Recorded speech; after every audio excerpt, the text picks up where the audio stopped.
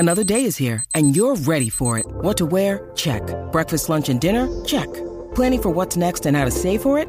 That's where Bank of America can help. For your financial to-dos, Bank of America has experts ready to help get you closer to your goals.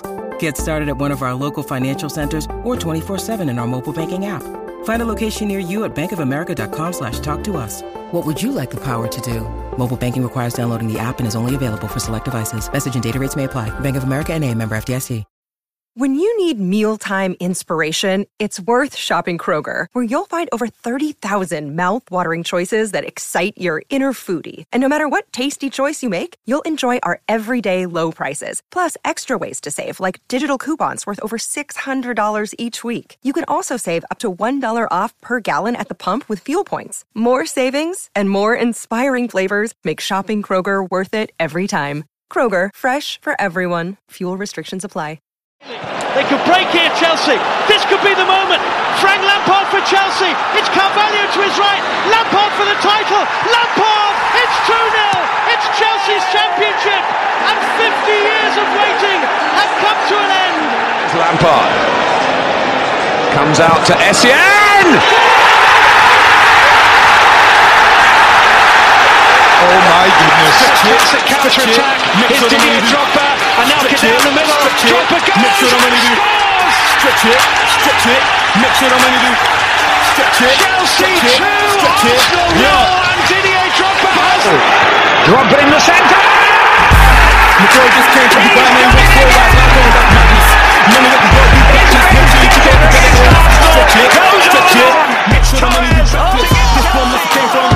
The stage is very electric. What do you mean, man? I sound like this guy, which guy? I don't even know radio. Let me sip my tea. Can't take me for a month. Man, I've done some time back time. Unbelievable!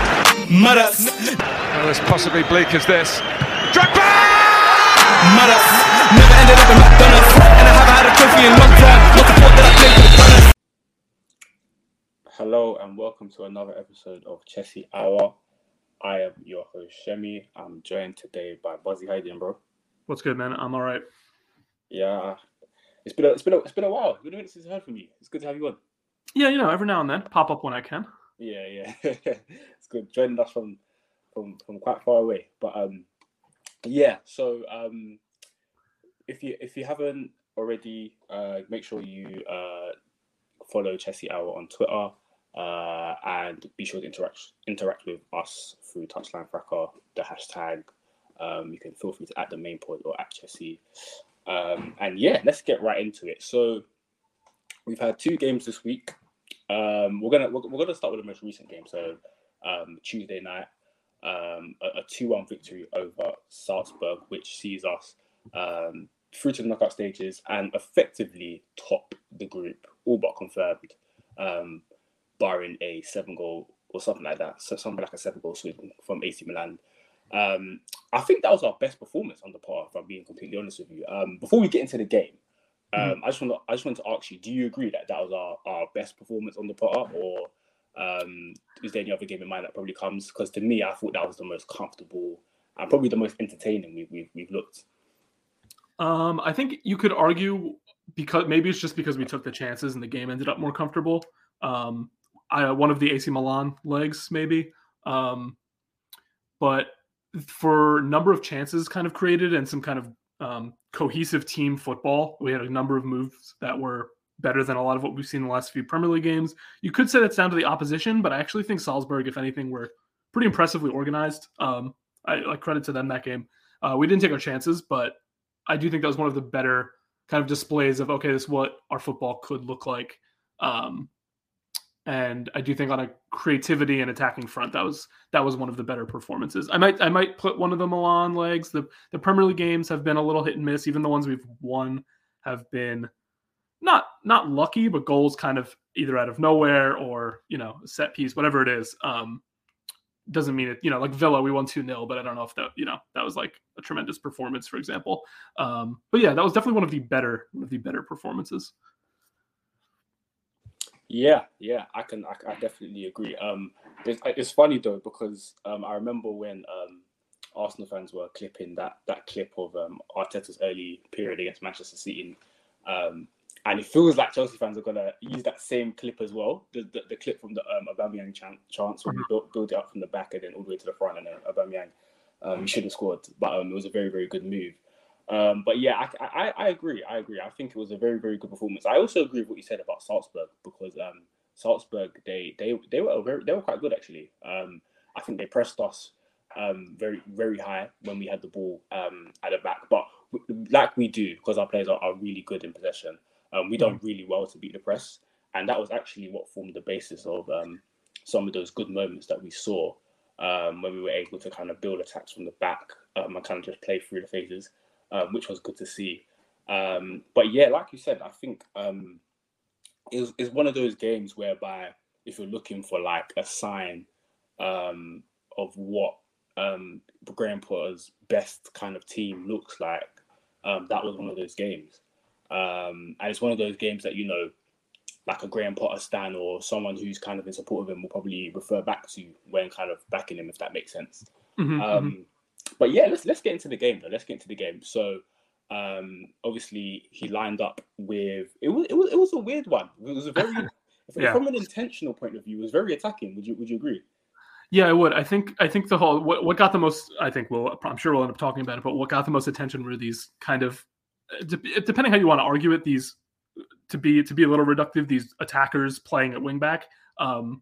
That was kind of what drew the attention, and I'm not sure we'll see that a lot in the Premier League. B, it'll work as well in the Premier League.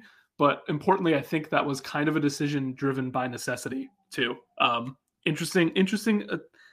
You know, they're going to drop back. The midfielder's going to help cover. We have the 3 center backs. It all kind of is different in and out of possession. So it's not as clear cut as saying, these wingers are playing wing back. We're going like super attacking. But it was definitely more offensive than you could have selected for sure. And I think that makes sense for a game like Salzburg. It did put us under the gun a little bit for the beginning. The first 15, 20 minutes, the Salzburg looked especially good. We were struggling to sort of keep up as well. We made some changes later that kind of helped smooth things out. But the intent, you could see like, okay, we're going to take the game to them. We have these kind of wingers who are going to drop back and then push really high up. On paper, I kind of get it. I also think like, who else are we going to play at right back? Azpilicueta can't play 3 games a week, even 2 games a week, arguably, even 1 game a week, depending who you are. But we didn't get a backup for Reece James. So like, that's what it is. So I'm not that surprised to see one of the attackers or midfielders playing right wing back. Yeah. I think you had something interesting there. You said it was kind of out of necessity. Why did you think it was out of necessity? Just out of curiosity. I guess you could have gone with a 4-2-3-1, but then it's even or 4-3-3. Then it's even more of a question of who would play right back unless you are fine running Azpilicueta into the ground. So I think by necessity, you're like, all right, well, these are the options. We have center backs missing, and we have Reece James missing, and Azpilicueta really needs a rest. So at that point, you kind of have to play a wing back because you don't want somebody else playing more a pure defensive role. And Chilwell needs some rest too. So between those two things, I'm not surprised he opted for wingbacks. And then, like I said, given the options, a winger or an attacker, or maybe Loftus-Cheek again, kind of has to play wingback. So I kind of see how we arrived, even though people don't love it. I don't think it's necessarily going to be what he does long term, but I kind of see when you look at the fitness of the back line and our options, why we ended up with wingbacks. Yeah, I definitely hear what you're saying. I can't disagree with that. In terms of especially the fact that Chilwell kind of still needs to be phased. I think Potter was saying it actually that he's definitely still. I think the physios or the doctors they actually told Potter that Chilwell needs a rest or something like that. And yeah, obviously you can't rush Aspie to the ground. So fully agree with that. You also said something very interesting in terms of you can't see it being deployed in the Premier League, and that was actually my exact thoughts yesterday. I was thinking to myself, yeah, I like the intention of this, and it's good against a team like Salzburg who even though are pretty decent opposition, were probably comfortably better than. We're probably going to have the vast majority of possession, and in terms of like being intentional to win the game, they're probably going to set up in a low block. It probably makes sense in a game like this, but in the Premier League, I can just see it if you ever like tried it from the beginning, which I don't think you would, to be fair. I could just see it being a very dangerous tactic, just having only 3 defenders in the team against Premier League opposition, Premier League quality. The league. I think everyone's saying it this year that how hard the league is. From the bottom to the top. There's just so much quality everywhere, and I just feel like it would be very dangerous, and we could get done if we ever did that. But like I said, I don't think Potter would do that from the start. I think I could only envision him doing it as like if we're chasing the game. But so let's actually get into the game itself. So as you kind of touched on, it was a bit of a slow start as it has been on the pot. We haven't started. I don't think we started any game. The first 15 minutes keep giving me anxiety. Yeah, definitely. And we slowly grew into the game. Slowly, I think the goal was a massive help because from when we scored, we knew Salzburg were going to come out eventually, and then that's when we were able to kind of pick them off like through the gaps and play through the phases. But yeah, what was your general thoughts on the game, the first half? We can start with, let me know how you saw it. Yeah, so the first 15, 20 weren't that comfortable. Like you said, the goals really kind of settled us in, which is strange. Not strange. I'm not saying that's like unusual, but it's strange that like we took the goal happening to kind of be like, all right, we should be winning this game. Like, what are we doing? Kind of focused. It refocused the team. Sometimes it does the opposite. But in this instance, it made us kind of wake up, and we played better from there on out. Kind of a fluky goal, not a total fluke, but we put the ball in the box, and it kind of deflected out to Kovacic, and he did this almost toe poke finish and just kind of just went in. He tends to score ranged goals when he finally does score. Only scores good goals. Yeah. So it wasn't against the run of play or anything on the whole. They definitely were good in the opening, but it's like, all right, cool, we got on the score sheet. My concern, somewhat, it's two-sided, because normally if we needed, like the Villa game, we won with these Mount goals. If you need like a long-range goal or a free kick or a set piece, it can be a little concerning that you can't score without if he like Gallagher's long-range winner, right? Like on one hand, you could argue, yeah, well, that's the players in your team. If they're capable of scoring those goals, cool. Like that's a positive. That's part of the team. That's what they're there for. The other side of that, though, is you can definitely argue that that's a bit hard to do consistently. Like that's not really repeatable. Long-range shots are a bit of a gamble, rolling the dice. If you have a specialist, he's obviously going to score more than the average player. But in general, teams are fine limiting you to long-range shots, right? Because the XG on those is low. The expectation that they go in is not there. So it's a little bit like, oh, we scored this, this Kovacic kind of rebound shot, and then we only won the game because Havertz decided to curl one in. On the flip, normally that would concern me. In this game in particular, I'm not that concerned because we missed about 3 other really good chances. Yeah. So we created, like, we should have been up 3-0 at halftime, arguably. Aubameyang probably could have come away with a hat trick from this game. He missed the really good chance that on the team move that he just shot into the keeper. There's my memory of it's a little less good than it was the day of, but I remember at least another good chance. And so overall, I'm not like, oh, well, we got lucky, because we should have still won the game, like by a few goals. It just so happened we missed the easier ones and then scored some really good range goals. I don't know if you saw it the same way. I think overall the 90 minutes were still solid, and Salzburg did a credit to themselves, but I would definitely say the better team. Yeah, for sure. I think we played very well. I think we were definitely deserving of the victory. I think the best thing about the game is that there were so many good individual performances. It was almost sport for choice picking man of the match. But I guess we can get to individuals soon. But yeah, overall the team was really, really good. And I can only agree with you. If it was like a game where we didn't really create too many chances, we didn't look good on the ball, we were sloppy, then yeah, winning the game by 2 fantastic long-range shots would probably worry me. But that wasn't the case against Salzburg. It definitely was.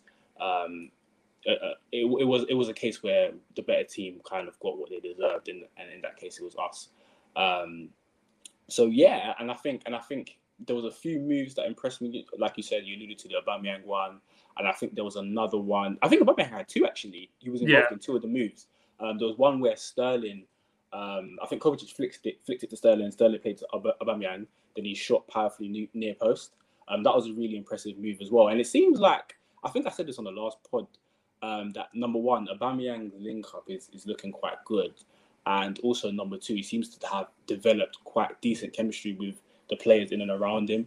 So particularly Sterling to his left-hand side, whenever they play together, by the United game, which we'll probably speak about, they seem to have struck up something. And then obviously when you've got a player like Kovacic as well, who seems to have been given a little bit of license on the part to kind of get forward and kind of be a little bit more free. And we know what Kovacic is about. Kovacic is a super footballer with great link-up play. When he's given a license to get in and around the box as well, only good things can happen. But yeah, I don't know if you've seen it the same way in terms of the way Aubameyang's been linking up, and also have you also seen it the same way in terms of Kovacic being given like more license to kind of go do his thing further forward, or is it just me? Yeah, I think Aubameyang. I know some people would agree with you. I've seen a lot of comments that his link-up play is like bad. Anything but shooting is not good. His passing or decision making. I agree with you on he's good with certain players and in certain kinds of movements. In others, when he has to really like play at like particularly good pass, or I don't know, sometimes his decision making is not great. I think it was kind of the inverse that game. His movement and link up was good, and his finishing was the issue. Kovacic, I definitely agree on. It's actually interesting. I think we're seeing this progression. Maybe he's just hitting his prime and really hitting his stride, but I do think he keeps like ratcheting up both his performances and his kind of freedom with each successive manager we've been getting. He started pretty good, but he was a little restricted, and then it was like, ooh, under Tuchel, he kind of has this more. He's getting more minutes. A, B, more kind of license. We saw some more defense splitting through balls and kind of plays like that. And this season, he's now doing that even more. I think Potter's kind of hybrid, weird structure is allowing him a bit of a roaming role, and I do think that's working for him. He can do a bit of everything, usually except shoot. So we even got some of that. So I kind of hit. I'm fine if he gets on the ball more. That's good for me. Yeah, definitely. And I think now I'm starting to the more I watch him nowadays, I'm starting to remember that he actually was a number 10 coming up at Inter Milan. And yeah, as you said, like just like watching Kovacic over the years, he's always been a superb footballer, and I think he's got so much skill. He's got such a wide skill set in terms of he can dribble. He can pretty much do everything. And I think the final third stuff was the issue that a lot of fans had, especially I remember on the Sarri. That was a big issue, and on the Lampard, both on the Sarri and Lampard, his first couple of seasons. Mm-hmm. That was a lot of fans' problem with him. But as you said, like under Tuchel last season, before he got injured, and even when he came back from injury, he was definitely the one playing most of the progressive passes, trying to find the forward players like Lukaku and Havertz. And then this season, he's carried it on even more. His progressive passes this season have been so good. They've just been like so much intent, punches it through the line literally. And then when he's able to kind of dribble in and around the box as well, and play like little flicks, one-touch passes, it's just a joy to watch. He's a very very good footballer. But yeah, he's becoming very very integral to his team in terms of what we do going forward, not just in the middle actions, but actually going forward. He's actually becoming a key part, and I think a lot of the fan base have kind of cried out for this creative player for us to sign. That our team lacks creativity, which is true. But I feel like Kovacic is really kind of taken on that mantle a little bit, especially in recent games. And it's not necessarily him like playing this like killer ball all the time, even though he is trying. But it's like it's that alongside dribbling, alongside just being very very intentional with everything he does on the ball. So yeah, it's really really good to see. It's good to see because he can potentially solve. He can, to an extent, he can solve a little bit of that issue that we have, and especially when you've got a manager that kind of encourages those kind of actions in terms of everything happening in the final third and making like going forward as quickly as possible. It can only bode well. So yeah, I'm very very happy with him. Mm-hmm. I've always backed him, so I agree. Yeah. So let's move on to the second half. So obviously Kai Havertz scores a wonderful goal. Actually, they equalised first of all, and then Kai Havertz kind of scores. I think they had a little bit of pressure. I'd say maybe for about 10 minutes after they equalised. Yeah, I don't think the game was that comfortable for 90. Even though we made all these chances, it was definitely like, well, we didn't take their chances, so now we're going to blow the game, and we usually do. We were lucky to not. So Exactly. Yeah. So they applied a little bit of pressure, I'd say, for about 10 minutes after they equalised, and then we kind of took control of the game again, started creating chances, and then come to the second goal. I think Pulisic done really well there. I can't lie to you. The way he was able to retain the ball under quite a little bit of pressure, but he was able to dribble, hold off the defender, give it to Havertz. And my word, what a strike! It reminded me of the goals he scored for Germany against England a couple of weeks ago. Look, listen. Last week we kind of let it rip on Kai a little bit. So I thought Kai was really good actually. He wasn't my man of the match personally. I think Kovacic and Chalobah were better, but he was good. He was good. I just wanted to get your thoughts on his performance yesterday and just generally how are you feeling about Kai generally, because we're always up and down with him. He gives us kind of these really good moments and then we kind of don't see it for a while. But what's your thoughts on him generally and yesterday? Yeah, so I think we've called it the curious case of Kai Havertz before, and I think we can just use that again, but this time in a positive spin. It's like so context-wise, I've always liked him. I thought he was going to be a hit for us. We definitely haven't seen his best consistently. You could kind of write off the Lampard COVID season as just weirdness, but under Tuchel, he got a lot of playing time, and he scores sometimes, and others he looks disinterested. He misses chances. I think overall his production was okay relative to his minutes up top and all that, but I don't think for one that I would have played him as like a true 9 or like a hold up type player. I do like him deeper because he tends to do that anyway, and I think some of his strengths lie in the link up. But the bottom line is we don't see his best attributes that often, or at least consistently enough, which rightly has gotten people to ask, is this guy good at anything? What does he do? I think you can watch plenty of footage where he demonstrates what he's good at, but some people, for one, don't care if it was in the Bundesliga. They don't care. They don't want to see it. Two, it doesn't matter if he can't do it consistently, which is fair. I agree. That said, one of these games, and yes, it's against Salzburg. I guess that's not a top side, but like we both said, they were a very competent, good side. They might be as good as some Premier League sides. I don't know. He was doing link-up play. He was dropping deep. He was doing flicks. I think the Aubameyang chance you mentioned earlier, the near post missed, I think that was the same one. That clip was kind of going around where it was kind of 2-on-1 or 3-on-1 way deep on the touchline, and he kind of worked the ball out from nowhere. Kind of circled it around and then gave it to Yeah. And like that wasn't like, I'm not saying it's like the best play. I think people might say like you're reacting to that play, but it's an example of something he can and should do often. Like, he does it pretty casually, makes it look easy. So when all told, between the finishing, the link up, the flicks like that, the kind of vision, you are within your rights to ask, like, why don't we see this more consistently? If he can replicate in the next game or two the kind of performance we just saw, he wouldn't have as many people on his back. So I just hope that's what he does.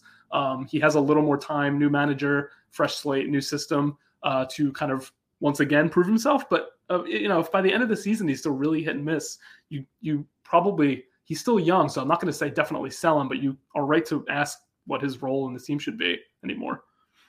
Yeah, definitely. And I think, to be fair, I think if there's any manager that could probably get the most out of it, it's probably Potter, just because of how, just because he's the way Potter kind of coaches his team is very tailored to like attacking and actually like, it suits the forward players a little bit more.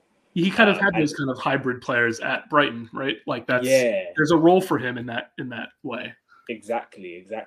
And again, I spoke about Kovacic having a bit of freedom. I also think the same applies to Kai. I think Kai's got a little bit of freedom as well. And like you said, like his best position is a weird one. It's literally any position that gets him in and around the box. I think he said it himself today, actually. So whether that's like a false 9 role or a number 10 role, I personally think he looks better in the number 10 when he's dropping in a bit deeper, like he was against Salzburg. When he was kind of given the freedom to kind of just roam a little bit, and he looked really good. And the goal was fabulous. So yeah, like you said, let's just hope he can put a little bit of a run together. I don't know, we'll see. But it's difficult because we know when the squad is so bloated, and you've got players to come back in who, Potter was probably thinking of playing Mount against Brighton. It's difficult when there's just so many mouths to feed. So yeah, it'll be interesting to see if he actually starts on Saturday. But yeah, we'll see about that. I wanted to come onto the defense, and particularly Chalobah. I thought Chalobah was amazing, and I think What was really impressive about him is that obviously I've watched him last season, this season, but against Salzburg 2 days ago, he was winning a lot of aerial duels like in the box, and I know Chalobah's he's a tall lad, but I don't know if I've really seen it that much. Not to say he couldn't do it, but I just saw him winning so many duels in the box, like aerially from their corners, because they had quite a few corners, and I was just really, really impressed. On top of how he was helping us build play from the back, and I think he's really, really having a good. I think I said it in the group chat that the way he's playing has literally made me forget that Fofana plays for Chelsea. I actually completely forgot about Fofana. But yeah, I've been really, really impressed with Chalobah, and I think against Salzburg he was. If it wasn't Kovacic man the match, I would have given it to him. I don't know. Do you agree? What do you think of his performance? Yeah, I would agree. I think especially the things like, and it seems basic, but things like aerial clears were very helpful because that's how they were threatening often. And he was there. I'd love to go. Maybe I can find it before we finish up. See how many like clears or headers he made. But I feel like a lot of the time, even not just that one game, but lately in general, he's been doing that for us. And that's not his only attribute. Like he is pretty good on the ball. He's a good short passer. We have all these other attributes. But if that wasn't true, and even if he was just there and clearing as many like in swinging balls as he is, I would I would take that because that's actually something we've needed. Like often it's like, and of course nobody marks that cross in the air, like the free header. So I am pretty content, even if he just did that for us. He definitely has played his way into the team, but it on several occasions now he's kind of been not dropped or frozen out or anything that drastic, but he's been a little sidelined because it's like so-and-so has an injury. We're playing with 3 center backs. So under both Tuchel and Potter, it's like, well, now Chalobah has to play, right? Like we don't have options. So like he's the next man up. He's the 4th or 5th guy in the lineup to come in. And it's seen as sort of like a necessity or a backup, but every time he does, like he's good. There's been every defender has their moments. There's been a couple of brain farts or passing the ball away, little iffy moments, and he's still young, but in general, like he's pretty solid defensively. He's helped us win a lot of games. He doesn't like blow a match for us. So time and again, he's like come in and been like, hey, I'm not just here to like fill up space. Like I am good. And I think especially these last couple of games, you can make a strong argument that we should look at the age of, Silva, obviously, and Koulibaly, see how long they're going to be around, and say, do we need to run out and spend another 60-80 million on a defender, Gvardiol, whoever it is that we think is absolutely necessary when we have him and Fofana? Should we take them too and Koulibaly like as the veteran CB and run there, and then Colwill be the backup, something like that? I could see the argument numbers wise if we're going to continue with 3 at the back to still bring a center back in, even if Chalobah is part of the equation. But I think I would hope Potter would agree, has played himself into like, this is not a concession to be putting him on the field.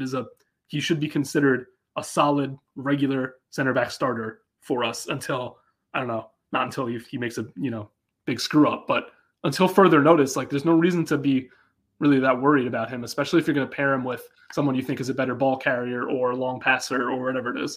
It's funny because you make a good point. It's as if you kind of read my mind, because I was actually gonna say that when Fofana comes back, I could actually see a role for him, for Chalobah, that is, potentially playing the middle centre back role, because obviously, as you said, Thiago Silva, he gets managed quite carefully, and it looks like I thought Koulibaly would actually be that guy to play in the middle role, but it looks like Koulibaly is going to be deployed in the left centre back role more, along with Cucurella.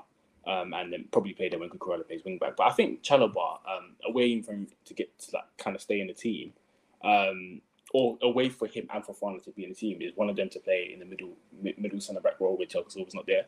Because I think even Fofana played there in our first Champions League game that we lost, and I thought Fofana was actually good that game. He was one of the only players that was actually good, and he's super talented as well, young player. So I think the two of them can actually play both the roles. Both the right centre back role and the middle centre back role. So I don't think it's all like doom and gloom for Fofana. I think Chalobah still get his fair share of game time. And I'm super happy that kind of obviously I'm not happy for Fofana got injured, but when he did get injured, the first thing I thought was, okay, Chalobah gets his chance because I think he's like the silver lining. It's like if that hadn't happened, and I hope Fofana comes back and is fully fit and fine, but if that hadn't happened, I think there's a strong chance that Chalobah was kept on the sideline, and then the transfer window comes around and we're like, all right, so anyway, we need a center back, and now it's like Potter should know he's good. He's seen it in multiple games. Exactly. He was kind of it was looking like he was getting frozen out. Kind of on the Tuchel before Fofana got injured, but yeah, man, I'm very, very happy for the lad. I pulled up the numbers quick too. He had 6 clearances that game. He won 5 of 4 ground duels and 4 of 5 ground duels and 2 of 3 aerial duels. 8 out of his 11 long balls were accurate. Like he was doing a little bit of everything. Time and time again, it felt like the ball's coming into the box and he was there. So yeah, props. Yeah, absolutely. Great game from Chalobah. And it was against a Salzburg attack and team that they threatened us. Mm-hmm. I was actually pretty impressed by them on the transition, and just like they caused us a few problems. So it wasn't like an easy game at all. Thiago Silva had to do his fair share defending too. So yeah, it was very, very, very impressive. Just the last thing on the Salzburg game. There was one concern for me, and it was Kepa for me. Just a minor concern. Well, to be honest, it's not really minor because this is something that I think is kind of synonymous with Kepa. Yeah. And it's the way he commands his box, and I feel like he almost threw it away for us. Mm-hmm. In that game, I think there was 2 instances. There was one for a corner, and then there was one that Thiago Silva cleared off the line. And it's concerning for me because, he's in good form. He's made some good saves in the last few games that he's played, but just that element of commanding the area, it's worrying me, and I've got this sneaky feeling that he's gonna bite us. It soon come. It's gonna come back to bite us because he does try to claim balls, crosses. He tries to punch crosses, sometimes to good effect. But there are these moments where it's just not convincing. It's not quite as assuring as Mendy. I don't know if you share that same concern, but yeah, it's definitely something that's worrying me a little bit. Yeah, particularly you read my mind on the one particular complaint I have, in addition to his distribution not being that good and supposedly that being where he's better than Mendy, is those attempts to punch the ball. And occasionally he gets them, but at least once per game, if not more, there's these instances where a corner or cross comes in, usually a corner because he's a little more set up, and he goes to punch, even if it's over our own defender's head. And I don't know if he's overestimating his own height or misjudging the flight or whatever it is, but he usually gets the ball clear enough, and people are like, well, he did his job. That's going to bite you because he barely gets his hand on it. He punches it weakly. He's trying to reach over to, a defender and an attacker and kind of gets it clear. If that falls too short or if you don't get enough on it, it gets put right into an empty net. So I really wish he would stop doing that. He's mostly claimed things out of the air that he should, but when it's a little iffy and he still chooses to go for it, he's not quite reaching the ball. So that's concerning. I think just bottom line, we need to upgrade the keeper, and I hope the club agrees. Mendy getting sat and his form coming down this much is a surprise, even if I thought he was sort of overperforming his baseline at his best period under Tuchel. I think falling off to making these errors and not really being good at almost any aspect of the position was a little surprising. And Kepa, we know what we're getting. He's in good form right now, shot stopping wise, but I still don't really trust him long term. And I don't think, other than a couple saves, maybe 3, being generous, weren't like super stop, like crazy above expected stops. He's made some good saves. Yeah. Occasionally some of are of his own creation where he kind of palms it back into play, or there's just, it's not totally convincing, bottom line, but I don't know if we'll be able to move him, as has been the issue all this time. So I hope they're looking at a goalie long term. I know we have Slonina, but I don't think he's ready to come start for us or anything next season. He's a positive but a concern right now at the same time. Yeah, definitely. And I think the biggest issue is his reach just isn't long enough. So where things are in the air or where shots are in the corner, I've got concerns. that he can get there. So yeah, and I think it's a shame. I think people forget that Mendy was actually injured when Graham Potter took over. So even if he wanted to give him a chance, he couldn't. But yeah, it's a weird one because Kepa's performed well enough to give his place. So it's hard. It's hard to see when Mendy gets back in, if he does get back in. But let's backtrack a little bit. I think that was a very good debrief on the Salzburg game. A lot of positives to take from that match. Let's backtrack a little bit and let's talk about the Manchester United game on the weekend. So a 1-1 draw. I don't know about you, but I didn't really feel like I could take many positives from that game. In terms of, I think for me the main positive was that Graham Potter identified a problem and kind of solved it. But at the same time, I felt like it was a little bit naive to kind of go to midfield anyway. But what was your thoughts on that game? I know a lot of us were kind of pessimistic because our recent results against United haven't been good. But what was your thoughts on how that played out? I agree. I mean, it wasn't. The United bogey team has been an issue for years, but same thing. They've been poor in a lot of the games we haven't beaten them in. This wasn't really one of those cases.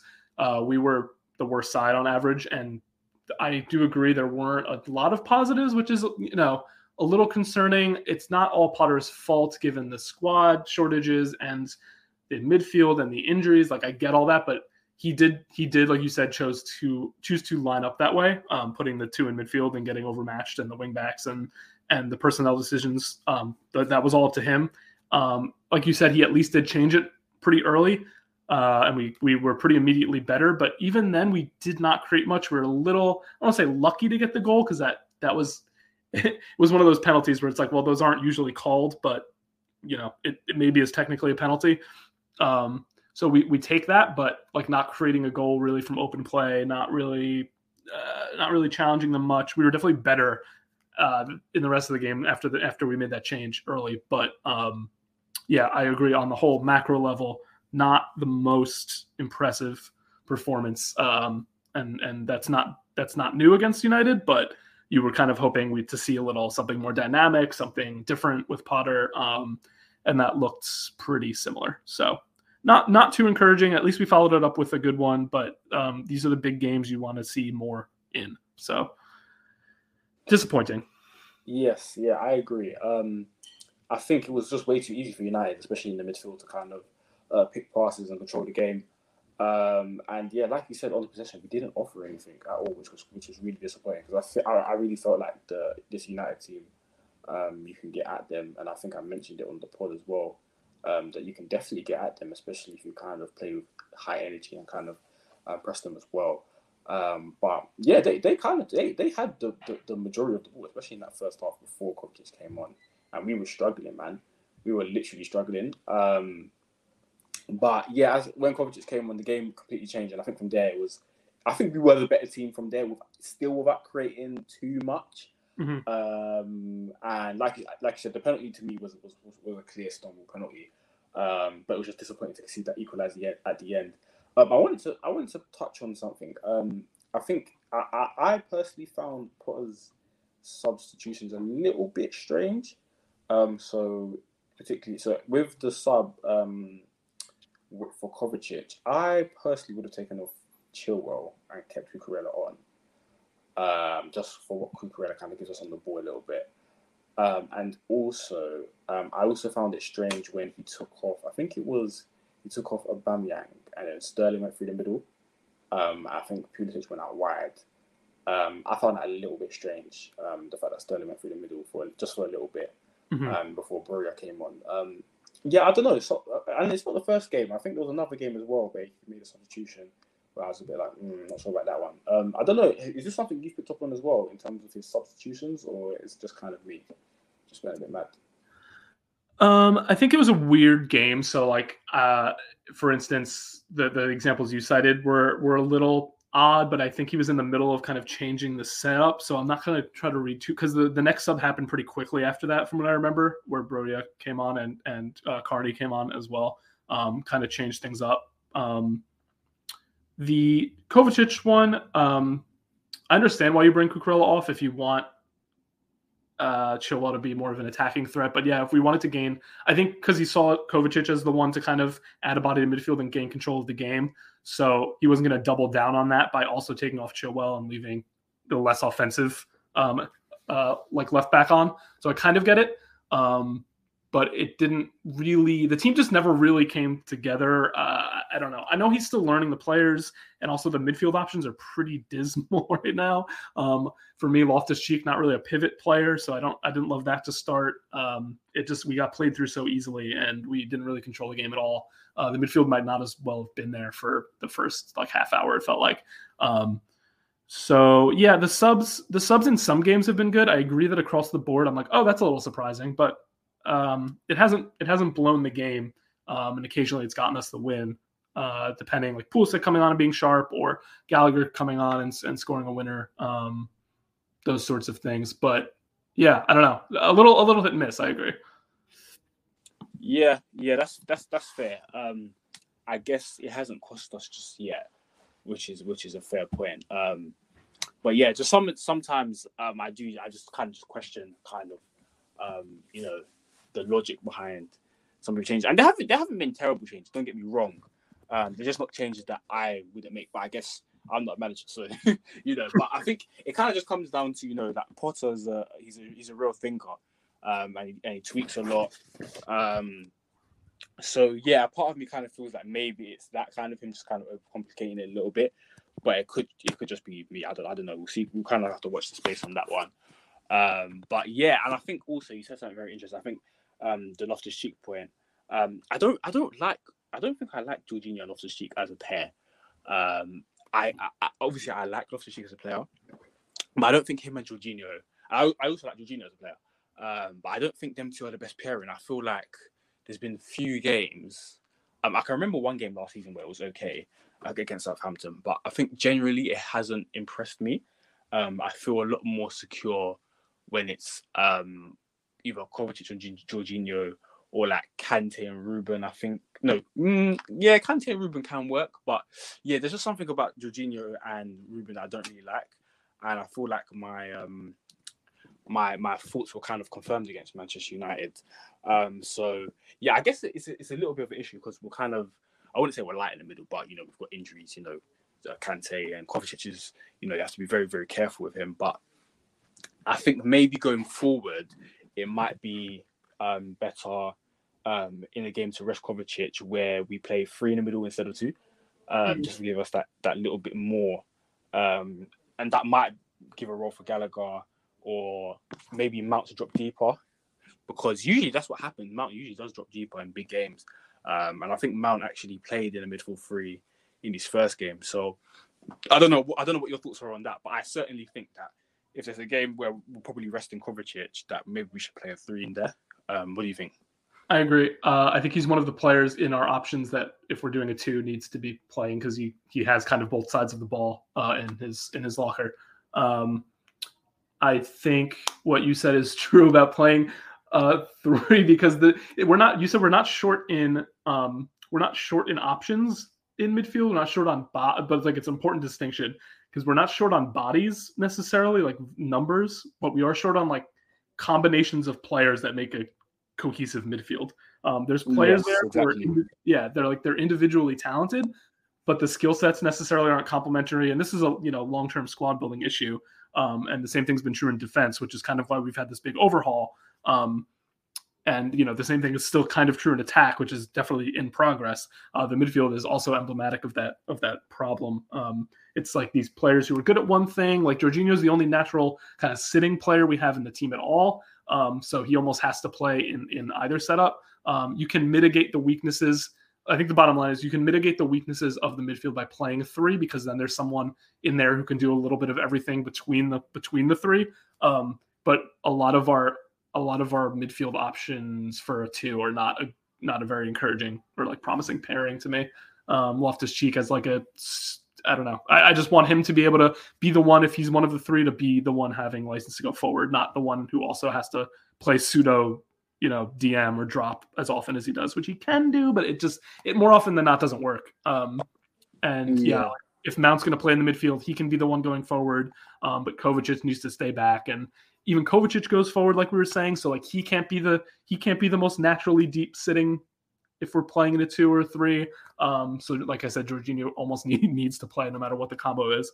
And then you have to complement him. So it's just more complete skill sets would be great. Obviously, that's a rare thing to have, and that's why top midfielders are so sought after. But if you're not going to get one of those rare gems who can do it all, then you need a really complementary pairing. And so that's why I think this whole midfield rebuild chase this summer, or even this January, depending on how Todd's feeling, will be a pretty big deal for us going forward. Yeah, I definitely agree, and I think with Ruben it's funny because kind of like coming up, he was like this box to box 8, I think. He was like super dangerous, carrying the ball going forward, and then Tuchel kind of deployed him in a deeper position, which I actually think for the most part under Tuchel, he was actually very good on Tuchel. He never let the team down, but I always did feel like he was restricted a little bit, just in terms of what Ruben's best at. And that's not to say he can't be okay on the defensive side, but I definitely would like to see what you're saying as well. I would like to see him given a bit more license to go forward again, because I do believe he's like super dangerous, especially carrying the ball and stuff like that. So that would be interesting if we was to play a 3 and he was to be given the license to kind of go forward, because usually if we play a 3, it's usually Gallagher or Mount who are given the licenses to go forward. And the thing is, I said this last pod, if Gallagher plays, he has to play forward. Like I don't like Gallagher deep, especially receiving the ball. I just don't think in the first phase of play he's very good. Even though he had a super game against Salzburg. It's like he's impactful, but you do not want him doing certain things. Yeah, I don't want him picking up the ball from the centre backs. If I'm honest with you, I think Ruben's better at doing that. So I kind of get it. Because Ruben can pick it up from the centre back, be quite comfortable. He's much more technically sound. Like that first touch isn't going to go bouncing to an attacker. Technically sound, yes, exactly. So I kind of do get the logic now that I think about it. But I do just miss him kind of being the one to carry the ball and go forward. I don't know. We'll see. Maybe when Kante comes back, we can see a 3 of Kante, Jorginho, Ruben, see if he gets licensed then. But yeah, it's a weird one. The midfield situation is definitely a weird one. But we'll see. You know what's funny? This is an aside, but I've been playing the new Football Manager 23, playing a little early. And I'm not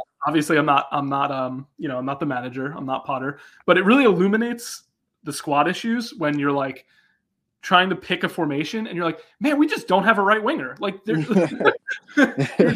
team, and you're trying to make it work, and you're just like, I guess I could put Mount out there. Like I guess I could put Havertz.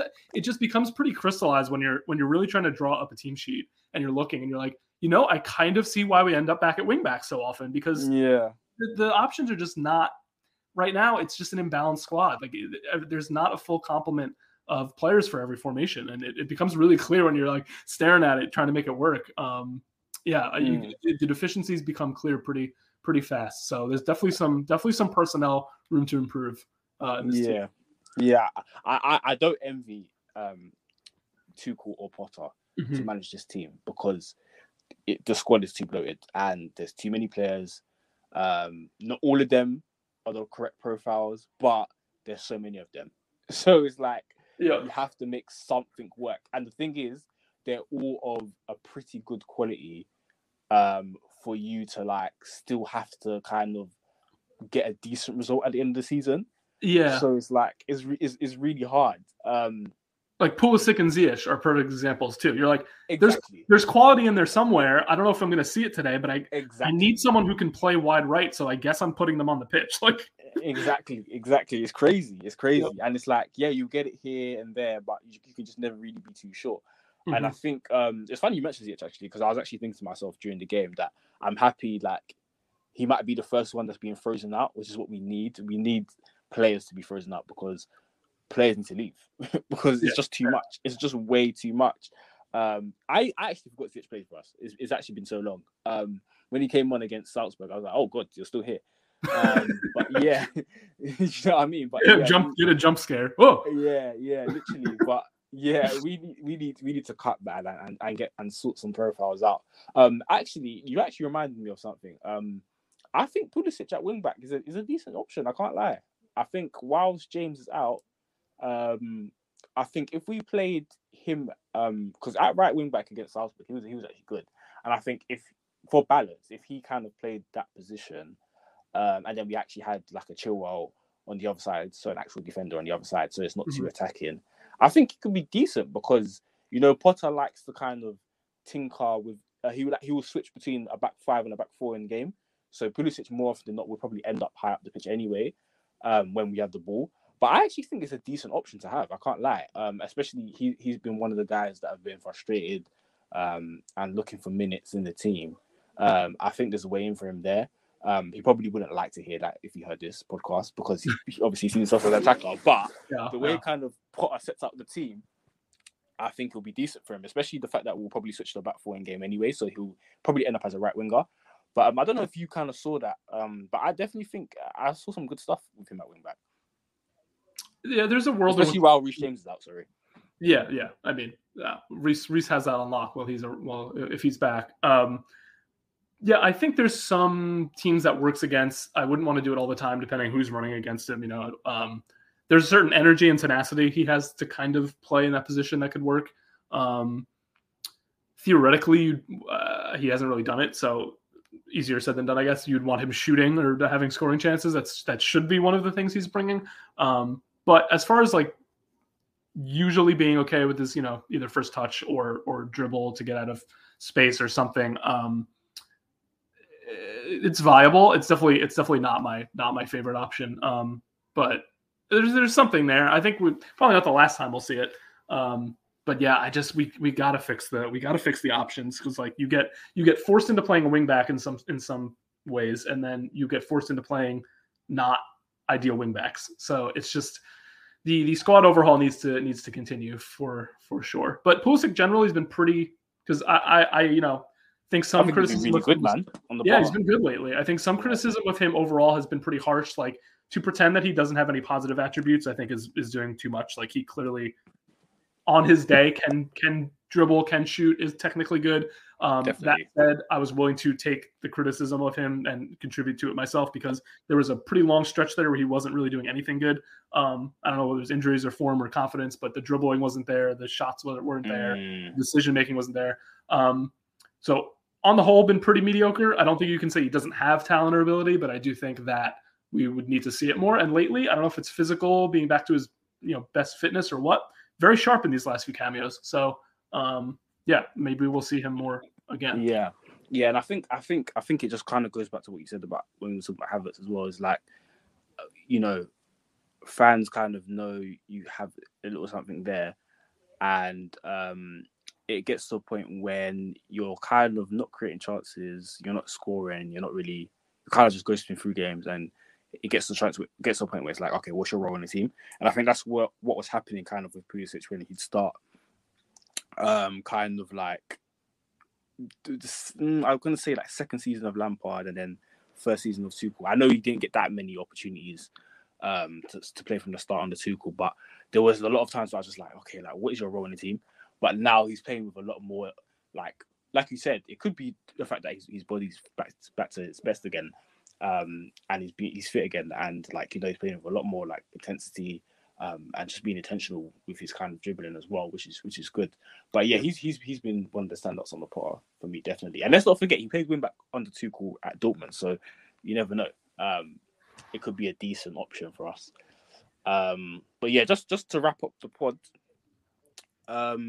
If we just kind of look ahead to the Brighton game, obviously Graham Potter goes back to his old club. I don't know if you've been keeping an eye on Brighton recently, but what would you think of what's your prediction going into the game? This is a should win. I feel bad for them. You do all that work, you pick the right manager, you make all this progress, and then because another bigger team isn't doing well, there goes all your momentum. they take your manager, and that's just life. I mean, that's just how it works in the Premier League. But I think this is a should win. They're not an atrocious team by any means, but they have definitely been markedly less good since Potter left. I don't think they've won a game in their last several. So maybe I'll look up the results to make sure I'm not making that up. But definitely a noticeable drop off. Lost to Spurs, lost to Brentford, drew Nottingham Forest. That's not great. They should be winning that. And they got beat by City. Obviously expected. We should be doing the same. They are on a bad side, but I think we have enough quality to see them off. That's what you would hope. That's the sort of thing that you, me or anybody would be on Tuchel for, was like these should win games. We're starting to get really dicey. We were drawing too many of them. The attack was not there. This is in a way, it sounds silly because we obviously have bigger matches. Like United was a big opportunity, but these kind of small should win games, you need to be like, this is where you're like, okay, we should win 3-0. If he's going to build what he says. It's still early, but that would be the best encouraging side for me. It's like a 2-0, 3-0 win. Like, okay, let's take a team that we are objectively have more quality than, and beat them by several goals. Like a good confident outing. I know there's a lot of matches in a row. We are not at max fitness. The players are tired. We're missing players. Like I do get the expectations get a little out of hand, and no club is blowing away every team they play right now. But a confident win would be really great. Yeah. I'm not so much concerned about the scoreline. I just want to see us dominate the game. Yeah. In terms of and create a lot of chances. That's the thing for me. I just want to see us create a lot of chances and perform well. So games like Salzburg games are really encouraging. I want to see that again. Do you know what I mean? Like you said, the league performances have been very inconsistent. In fact, they've been mostly average, to be completely honest. The only good league performance in recent games has been the Wolves game. But I think the Villa game was average. The Crystal Palace game was average. The Man United game was average. The Brentford game was bad. Brentford game was bad. Do you know what I mean? So, yeah, I just want to see a very good performance, and I want to see us create a lot of chances. I actually watched the Brighton game against Man City last week, and they went to the Etihad and had a lot of possession. So it doesn't seem like that element has gone out of their game. I haven't watched a lot of their matches generally this season, but I did watch the game last week, and yeah, they kept the ball really well. And, their fundamentals are still there. Like their Potter sort of DNA didn't disappear. But definitely still there. Trossard seems to have something cooking for everyone this season. So I think it's going to be a tough game. I can't lie. I think it's going to be a tough game. But it's kind of the battle of who can kind of keep the ball the most and create the most openings. But yeah, I think it's got the potential to be a very entertaining game. Potentially, it could be either very entertaining or both teams could just cancel each other out. So, a lot of keep ball. Potter should know them well. He likes to tailor his both lineup and selection for the opposition. No better chance to do that than the players he knows intimately. So hopefully that gives us an advantage too. But yeah, I mean, I just want to see like a good win with at least a couple well worked open play goals. That'd be a dream. Yes, for sure. And your point, you make a good point there. Like you said, he tends to kind of tinker with his teams depending on the opposition. So you would hope, knowing Brighton, that he could have something up his sleeve against them. But yeah, man, just a good performance would do it for me. And just to see a bit more of the process. If we last question to end the pod. So if the performance on Saturday is average, and let's say it's not impressive, right? Would you be worried, or how will you feel? Because obviously, as we've mentioned, the league performances haven't been all that. So how would you start to feel, kind of like? I don't unless he strings together bad losses, or just like more in the distant future, we can't see any progress or any signs of a change or anything. I'm not worried long term. I get worried in the sense that man, we got to get through a whole season before we can start to change the squad, because the bottom line is people who didn't want Tuchel to get sacked are going to say, where's the improvement? I thought we were supposed to be better. And one, we haven't lost. So I think the mentality of the team and sort of the chemistry and the willingness to work with the owners, all these other factors, if at worst he's doing kind of a replacement level swap for Tuchel and the vibes, the chemistry, and the results are better, that's already a win. Because people are saying he doesn't drastically, like he still likes the wing backs, he still likes the three at the back. The departure in tactics and style is not that great from Tuchel. Why even do it? Well, it's like, well, if we're getting the results and the general philosophy is still the same, and he gets on better with the owners and the recruitment staff and is willing to work with them, and everybody's having a better time, then that's worth it. On top of that, long term, you do hope this progression is supposed to come, right? I don't think anybody being reasonable or realistic would have thought or should think like, yeah, we're going to be playing Potter's ideal version of football in a month. Yeah, for sure. So, you still have to give it the year. He's playing with no preseason and no players that he brought in, at least as well as Tuchel was, if not better. Like Tuchel had those things. He had the preseason. He's been managing these players for seasons. So that is already kind of a point in his favor. Like he hit the ground, if not running, he hit the ground doing at least a little better than we were. So I would only really worry in the sense that we start to lose performance or the chemistry or the energy or the vibes start to go down and we don't see any progress in tactics or style.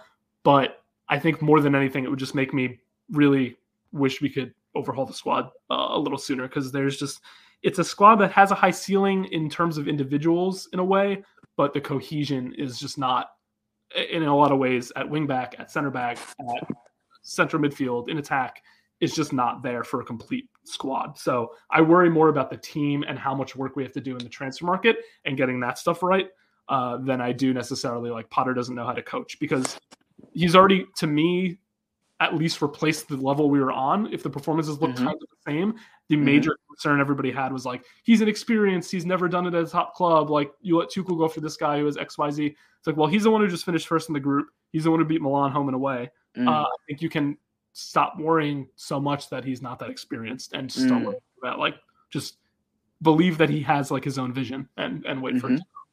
Yeah. No, I agree. And I think people underestimate that how hard it kind of was for Potter as well coming in, because as you said, no preseason, and also the squad, like we keep saying this, is so big. So to come in like already like mid-season and kind of figure out what to do to get the results that he has, because obviously I think it's been 9 games, I think it's been 6 wins and 3 draws, which is impressive.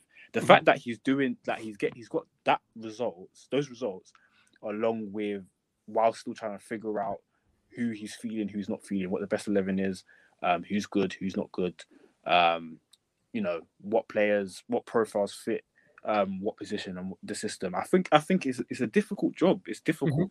So I think he definitely deserves credit for getting us those results. And hey, look, it's definitely going to take patience before we start seeing what we saw against Brighton, what we saw Potter do at Brighton, at Chelsea on a weekly basis. It's definitely going to take patience. I don't expect to see it straight away, but let's just hope we see something on Saturday.